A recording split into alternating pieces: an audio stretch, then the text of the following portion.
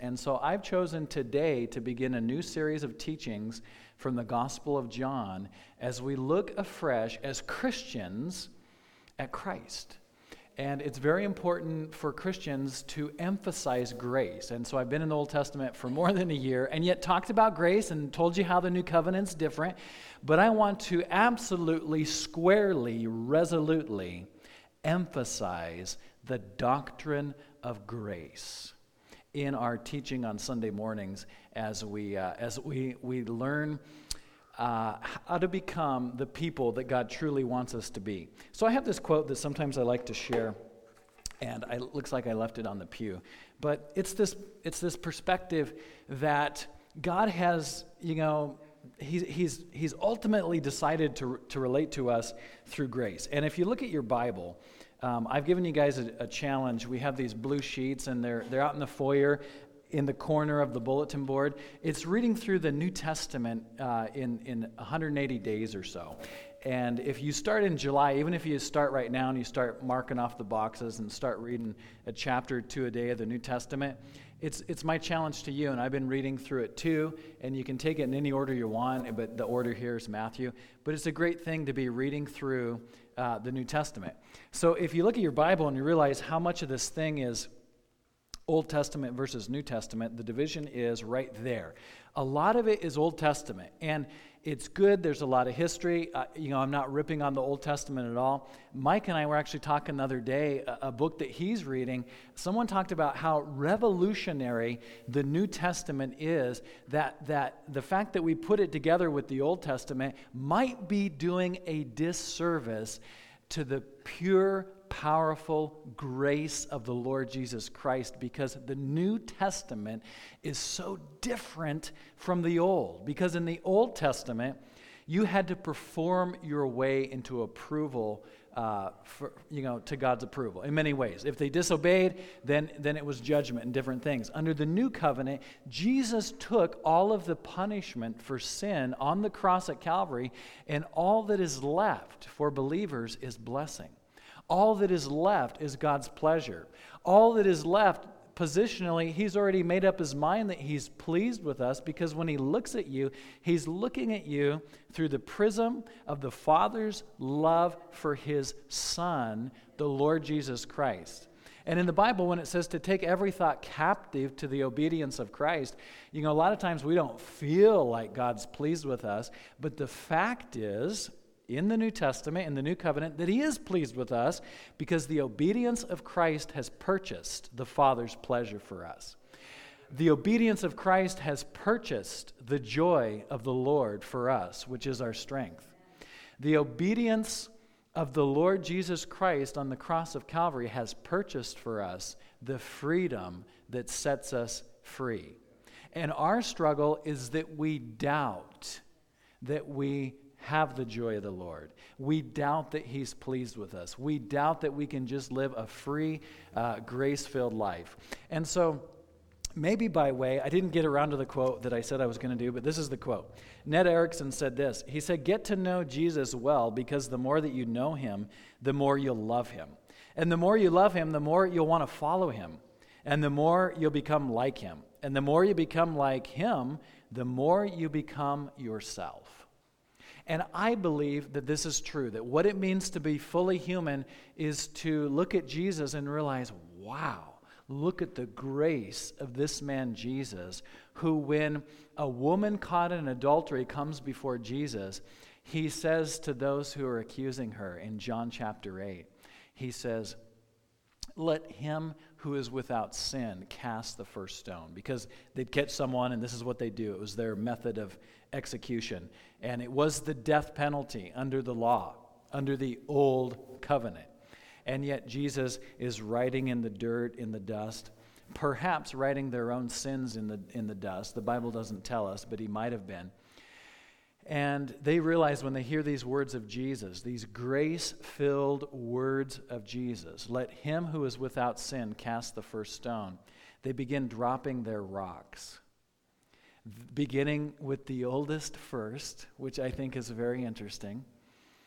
And they all leave. And then He says to the woman, just as I believe He speaks to us through His word, Woman, where, and it's not just for women, but men also, but he says, where are your accusers? They're not here, Lord. He says, neither do I condemn you. Go and sin no more. And so by the grace of God, God is beckoning us to go and sin no more. And it is his grace which pushes away the old covenant with its accusation and the judgers and the haters and the expectations that even we might have upon ourselves. And we walk with a new, fresh breath of air. Does anybody know what I'm saying this morning? So that's why I want to emphasize grace. There's a story attributed to President Ronald Reagan. And it says that he learned the need for decision-making early in his life. An aunt had taken him to a cobbler to have a pair of shoes made for him.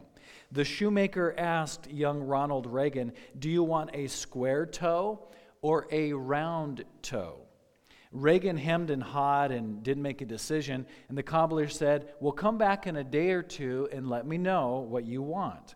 A few days later, the shoemaker saw Reagan on the street and asked what he decided about the shoes. And the young boy, Ronald Reagan, answered, I still haven't made up my mind. And the cobbler said, very well. When Reagan received the shoes, he was shocked to see that one shoe was square and one shoe was round. And Reagan said this years later. He said, looking at those shoes every day taught me a lesson. If you don't make your decisions, somebody else will make them for you. We have to make the decision to live according to the decision that God's already made. And there are times as a Christian when we go to the Old Testament and we read about the failures of the Israelites, or we read about, how they didn't have it together and they worshiped idols and they were exiled, and judgment and death and punishment and all these different things. And we might be tempted to think that, yes, God has told us about grace in the Lord Jesus. I'll say that that's the round shoe. But there's always the square shoe that follows, of course, where it's like, but if we don't perform quite well enough, then he's going to come down upon us in judgment. And we have this love mixed with fear. And we could have hate mixed with compassion. We could have a mixture of different things, but God's not like that. The whole thing was pointing to the round shoe. He wanted them both to match, that Jesus is always loving, always compassionate, always gracious toward us. It's always the new covenant for the believer, and the old was pointing toward that. So that's why I want to begin a series where we talk about the new covenant, where we talk about grace, and realize that our identity being found in Christ is what sets us free, that we don't have to be afraid of God anymore. He's not upset with us. You need to receive him into your life if you've never done that. You need to say, Lord Jesus, forgive me of my sin. I want to follow you. You're my Lord, which means the boss, as well as my Savior, which means that you've redeemed me. But this idea sometimes that we have to work a little bit to become children of God, no. That's wrong. If you're in Christ, you are a child of God, and God is working in you. And you actually add zilch, zero, zippo, nada, zero to the equation of God's work in your life. Christ has done everything. At the cross, he spoke these words. He said, it is finished, tetelestai, which means the debt is paid. It'd be like we owed $100 billion to the Lord. And we're like, I'll try, Lord, to pay it back. He says, no, I'll cover it, and I'm going to give you life abundant as well. And then later as a believer, after we've had all this incredible sin debt forgiven by the riches of his blood, which gave us the $100 billion, we're like, well, Lord, how about I think I could add a couple thousand to it. Or maybe, how about a little down payment of 100? And we get into this type of thinking that God doesn't want us to think. He says, no, my bank account is now yours. You can draw from my riches. And so this idea of grace is what I want to talk to you about this morning. And my message is receiving grace upon grace. So if you can find in your Bibles, John chapter 1, verse 14 through 17, we're going to look at that scripture. But first, I want to define what grace is. I've already given you a little bit of an idea, but I really want to squarely tell you. Warren Wiersbe defined grace, which in the Greek New Testament, I'm not bringing this up to appear smart, but the word is charis. Now, you might have heard about people being charismatic, meaning that they're, outgoing. Outgoing generally is how the world uses it. We kind of have our own definitions within the Christian church of charismatic. But it comes from the word charis, which means grace. And Warren Wiersbe defined it as this. He said, grace is God's favor and kindness bestowed on those who do not deserve it and cannot earn it. It reminds me of this new song. What's that song, Deanna? Do you know? I think those are part of the lyrics. Like we don't deserve it and cannot earn it. Do you know? Yeah. One of the songs. Is it Reckless Love? It's Reckless Love. You can look it up on YouTube. So God has this reckless love for us. Now, grace is also the power to live the life of Christ. He empowers us to live the life, and it's not work. It's the opposite of work. Grace is not earned or achieved. Grace is freely given as a gift. So it's not something that we work. It may lead, God does his work in our life, which is we receive it by grace, but it's not something that we're working for. In other words, you've heard me say before, and I'll repeat it again because it bears repetition, we are believers. We are not achievers. God is the one who's achieving in the life of the believer the outworking of the life of his Son, the Lord Jesus Christ. Now, why it's important is because in the Bible, I'm not quite to John yet, but I'll give you this. This is the Passion Translation of Ephesians 2, 8, and 9, where it says this, "For it was only through this wonderful grace that we believed in him," being Christ. "Nothing we did could ever earn this salvation, for it was the gracious gift from God that brought us to Christ. So no one will ever be able to boast, for salvation is never a reward for good works or human striving." So we talk about being saved. Now, being saved is in a judicial sense. If you were in a court of law, it's like being forgiven for the trespass, right? But it's also healing. If you're in a hospital, excuse me, and all of us have woundedness in our life and sicknesses in our life, God heals us. He salves us. Salvation is like a salve where He's binding up wounds and he's making us whole where we're fragmented or broken. So it's a very good thing. So we will go to John now. John 1:14. It says, "In the Word," which the Word is Jesus. He's the living Word of God.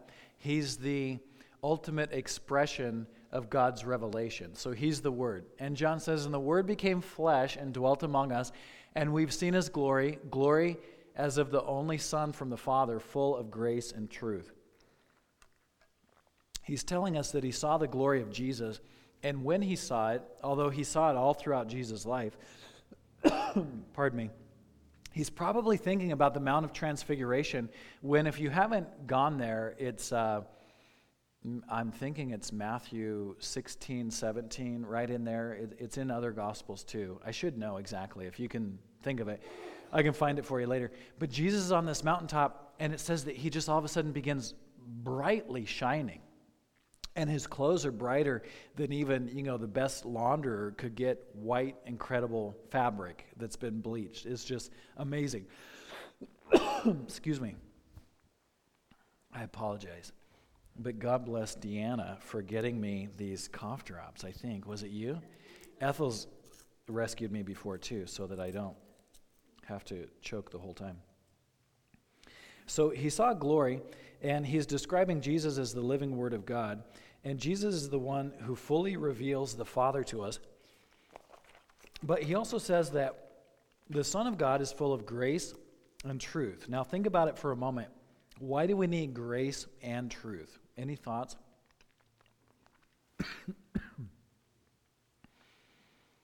I'll give you a thought, and then you can think about it.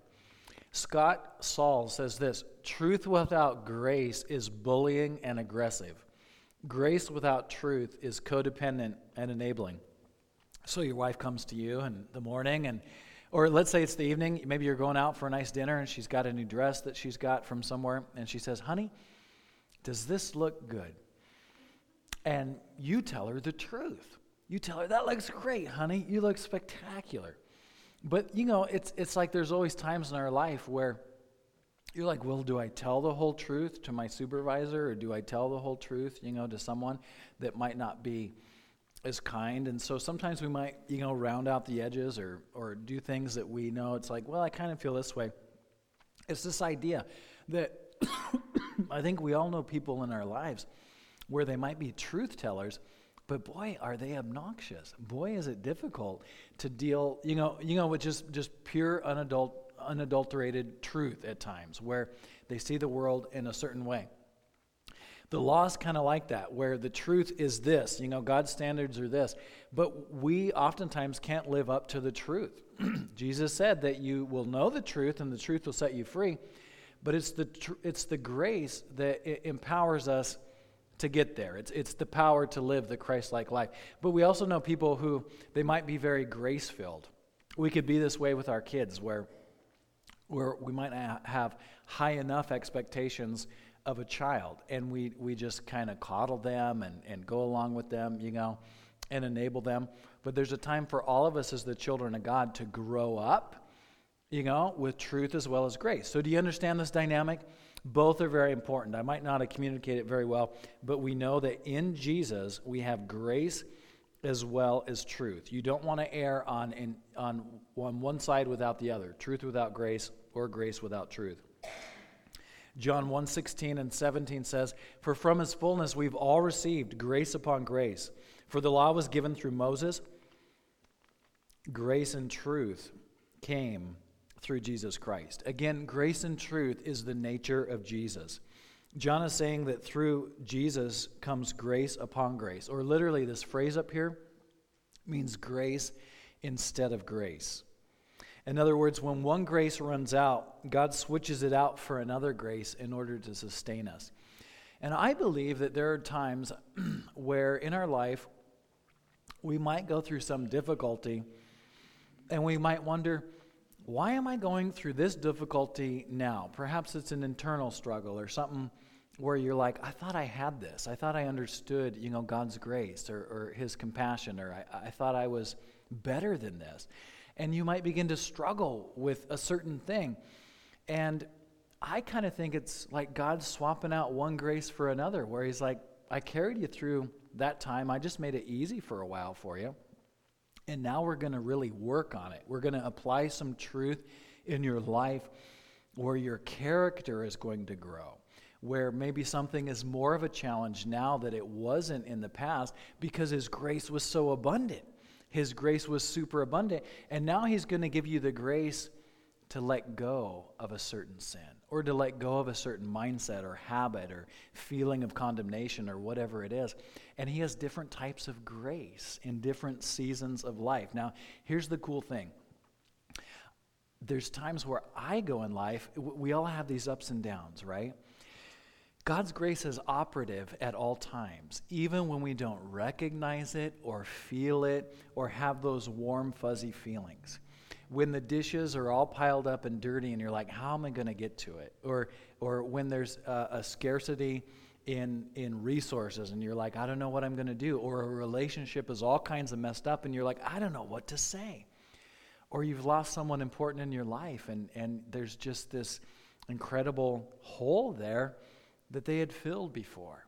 God is going to give you a grace instead of grace.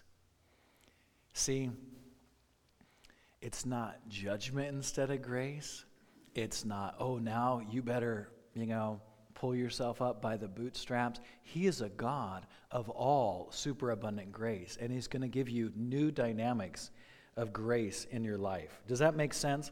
He's got a new, however you think of it, a new batch of grace waiting for you today and a new one tomorrow.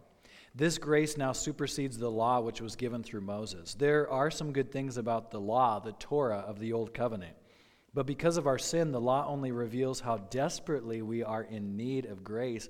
And the new covenant through Jesus Christ provides that grace. And again, what's grace? It's that undeserved favor. I've heard people say an acrostic, GRACE for grace. God's riches at Christ's expense. And that's kind of a nice way to remember it. But I have a buddy who, if you ask him, how are you doing? He always will say, better than I deserve. God's grace toward us is always better than we deserve. It's always good, it's always kind, it's always loving, it's always spirit-filled, it's always revealing and truth, truth revealing. Jesus said that you'll know the truth, and the truth will set you free. But praise God that we have grace as that truth sets us free. The Apostle Paul contrasts the Old Covenant with the New Covenant in some surprising ways. So if I were to boil down the Old Covenant into one idea, I would say it's God's expectation, or it's performance. The people really needed to perform. They needed to obey the law, okay? And the New Covenant, if I were to summarize it in a word, I would say it's grace. It's undeserved. It's God's wonderful mercy. And so performance versus grace. When Paul in 2 Corinthians 3 contrasts the old with the new, he says, for the letter kills, but the Spirit gives life. That's the end of that verse there.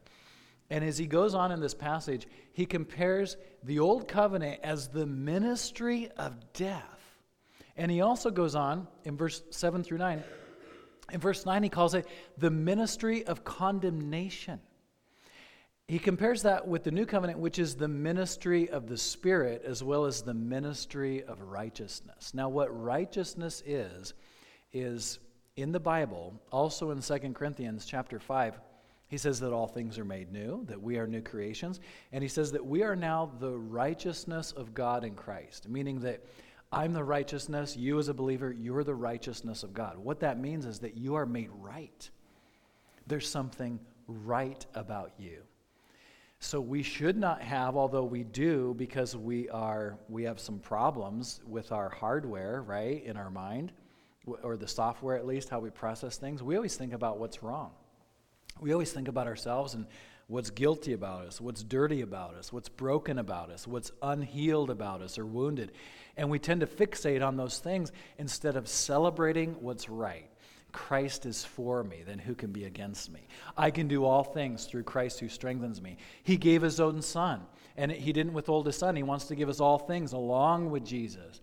But our minds have this tendency toward gravitating toward the negative, complaining about life, rather than realizing that God's grace is operative in the times of the day, as well as the week, the month, and the year, when we don't feel so good about ourselves or other people, or maybe we might assume wrongly that God's not so keen on us. But God's grace is operative the whole time. He just looks at us and he sees that I'm pleased with my son here.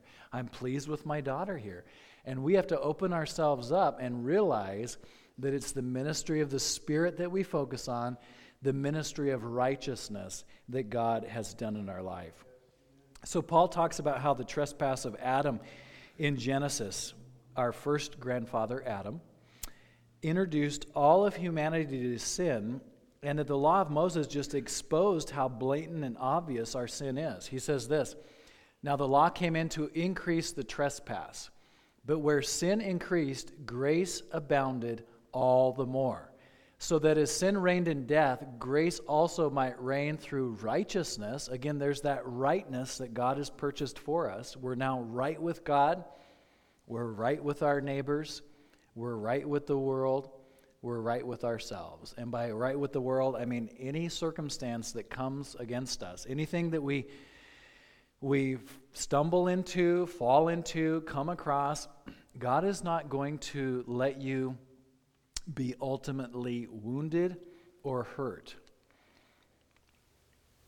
God is not going to let you ultimately be wounded or hurt by any relationship, by any problem, by any circumstance that you wander into. He knows what the solution to it is, and he's going to simply use that circumstance or those people or an internal growth in yourself to make you more mature in Christ, to make you more able to shake off the unrighteousness, to shake off the wrongness, to shake off the feelings of guilt and shame and all those different things, and shake off the past. That's what he's doing in your life. He's making us more like Christ. He's giving us grace upon grace because he's taking us from glory to glory. It's the ministry of the Spirit.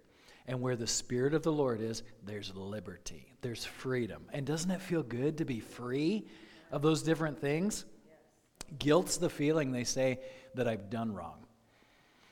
But shame is the feeling that I am wrong. And God wants to forgive us to let go of that guilt where we know that I'm justified legally in his sight. But he also works upon the inner man, the inner woman to make us whole so that we are free from shame. Where we realize that now your relationship with God is characterized by him saying, nope, you're right. You are right with me. You are forgiven. You are whole. And we have to see ourselves as God sees us and not think that we somehow perform our way or behave our way into the kingdom. He's already done it. It's his work. It's finished. And we can now rest in him. Does this resound with anyone this morning? This is a word of grace. And the doctrine of grace is what I want to teach you beginning today. When you come across just truth without grace, it's kind of like the cops showing up at an accident. I've shared this before. I think it's a fairly good illustration. And they want to know, okay, who ran into who? What's your license plate number? Let's see your insurance. And they're interested in the facts. And nothing but the facts, ma'am. But grace shows up like a fire truck, like an ambulance. Who's hurt? How are we going to make them whole? What needs to be done? They're not so interested in who was wronged or who did the wronging. They're interested in making people whole, getting them to the hospital if they need. And who knows that the church is a community of people that together we are indeed a hospital. We are a place where people come to rest and to receive a message of grace and to experience healing from life's traumas. And we are charged by the Lord Jesus to create a culture of grace. A culture in which if someone doesn't deserve our unmerited favor, we can give it regardless because we've received from the Lord. And he said, freely you've received, now freely give. Because sometimes we get into these trouble situations where it's like, oh, Lord, I'm now convinced, I know because your Spirit's revealed to me that I told a lie. Well, what do you do with that? There's two different things. You can go under the old way of thinking, the old covenant. You can say, by golly, I'm going to not lie anymore. I'm going to tell the truth. I'm going to work really, really hard at it. And that's the problem is I am going to work. I'm going to try. I'm going to attempt. That doesn't work in life. You have to say, God, and not trust in yourself. You have to say, God, I can see that I have a problem with lying here. I told a lie. I'm not operating in the truth. Please forgive me. And at that moment, you're forgiven. I'm forgiven. And then you say, and work on me, Lord, so that I grow in this area. And you're taking it to the Lord and trusting that he'll do a work in you rather than you doing it yourself. And this is so radical that we as believers, we can talk about grace again and again and again, and yet we often slide back into patterns of thinking and behaving that are not graceful. They're not the new way of thinking that God wants us to. But here's a word about rest in Hebrews chapter 4. The author of Hebrews says this. He says, so then there remains a Sabbath rest. This is Hebrews 4, 9, and 10. There remains a Sabbath rest for the people of God. There's a Sabbath rest for you, and this is it. For whoever has entered God's rest has also rested from his works, which means, or her works, as God did from his. So resting in Hebrews 4, 9, and 10 is resting from your work, just like on the seventh day, God rested from his. He wasn't working on the seventh day, and now he's called us into the Sabbath day of rest in Christ, where we don't have to work anymore at being approved by God. We don't have to work anymore at looking a certain way on Sunday. We don't have to work anymore at trying to be the type of person that somebody else or us or our parents or our spouse or an employer or the pastor or, some person out there wants us to be. We're just set free to be who we are in Christ. In other words, you're not working anymore. You're not striving. You're not clawing at something. You're set free.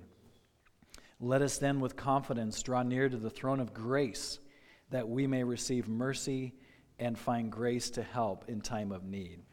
So I want to teach on grace. I want to help us together form a culture of grace in our families and as a church body in general. And we're going to read about stories of grace, like the story I told you about the woman caught in adultery. I think of another teaching of Jesus that we get in the New Covenant in Luke 15, where there's a father whose younger son says, I want my inheritance right now, which is kind of a way of saying, I wish Dad were dead so that I could get my part, which we think was a third of the estate. And the father decides, I'll go ahead and sell a third of the estate then, and we'll sell off cattle, and we'll sell off sheep, and we'll do what needs to be done and cash out the son. And the son went into a far-off country, and he lived wildly for a period of time until all his money was spent, the entire third of that father's estate. And then he was feeding pigs, doing labor, and he got this idea in his mind, and he said, there are employees working for my dad. There's slaves in my father's household, servants, who live better than I do now that I've prodigally wasted all that third of the estate. And so he went back to his father and had his story all set in his mind and, knew what he was going to say. He'd rehearsed it, and he comes to the father, and the father runs to him and embraces him. And then he tells his servants, he says, bring out the robe. And he puts his ring on his son's hand, and sandals, which means that he had the same authority, the same standing as his son now. After his rebellion, after his wasting the father's resources, he was received right back into the family, right back into the family business, as if he hadn't committed all those horrible, egregious sins. And this is the type of grace that we have, like the story of the prodigal son. This is the type of relationship that we now have with the Father. There's not one human being. Now, this is kind of cool to think about. There's not one of us except Jesus. And we know he's different from us, and yet God wants to make us just like him. But there's not one human being that we're going to go to and say, oh, I wish I had it together like brother so-and-so or sister so-and-so. All of us are those prodigals that have come back to the Father. Because no one's achieved it, right? No one's got it perfect. There isn't a perfect person. All of us are recipients of grace who have our sins forgiven in just that sort of way. And so may grace reign in your life. May you realize that God will give you a second chance, and he does today. And he'll give you a third chance and a fourth chance. And in these chances that he's giving us to repent, which means to change our mind. And the whole thing is that he wants us to change our mind and realize that we're under a relationship of grace now, that he's working on the inside of us, and he wants to get his way on the inside, and the outside will take care of itself if we surrender to the Lord on the inside. That's the work of grace.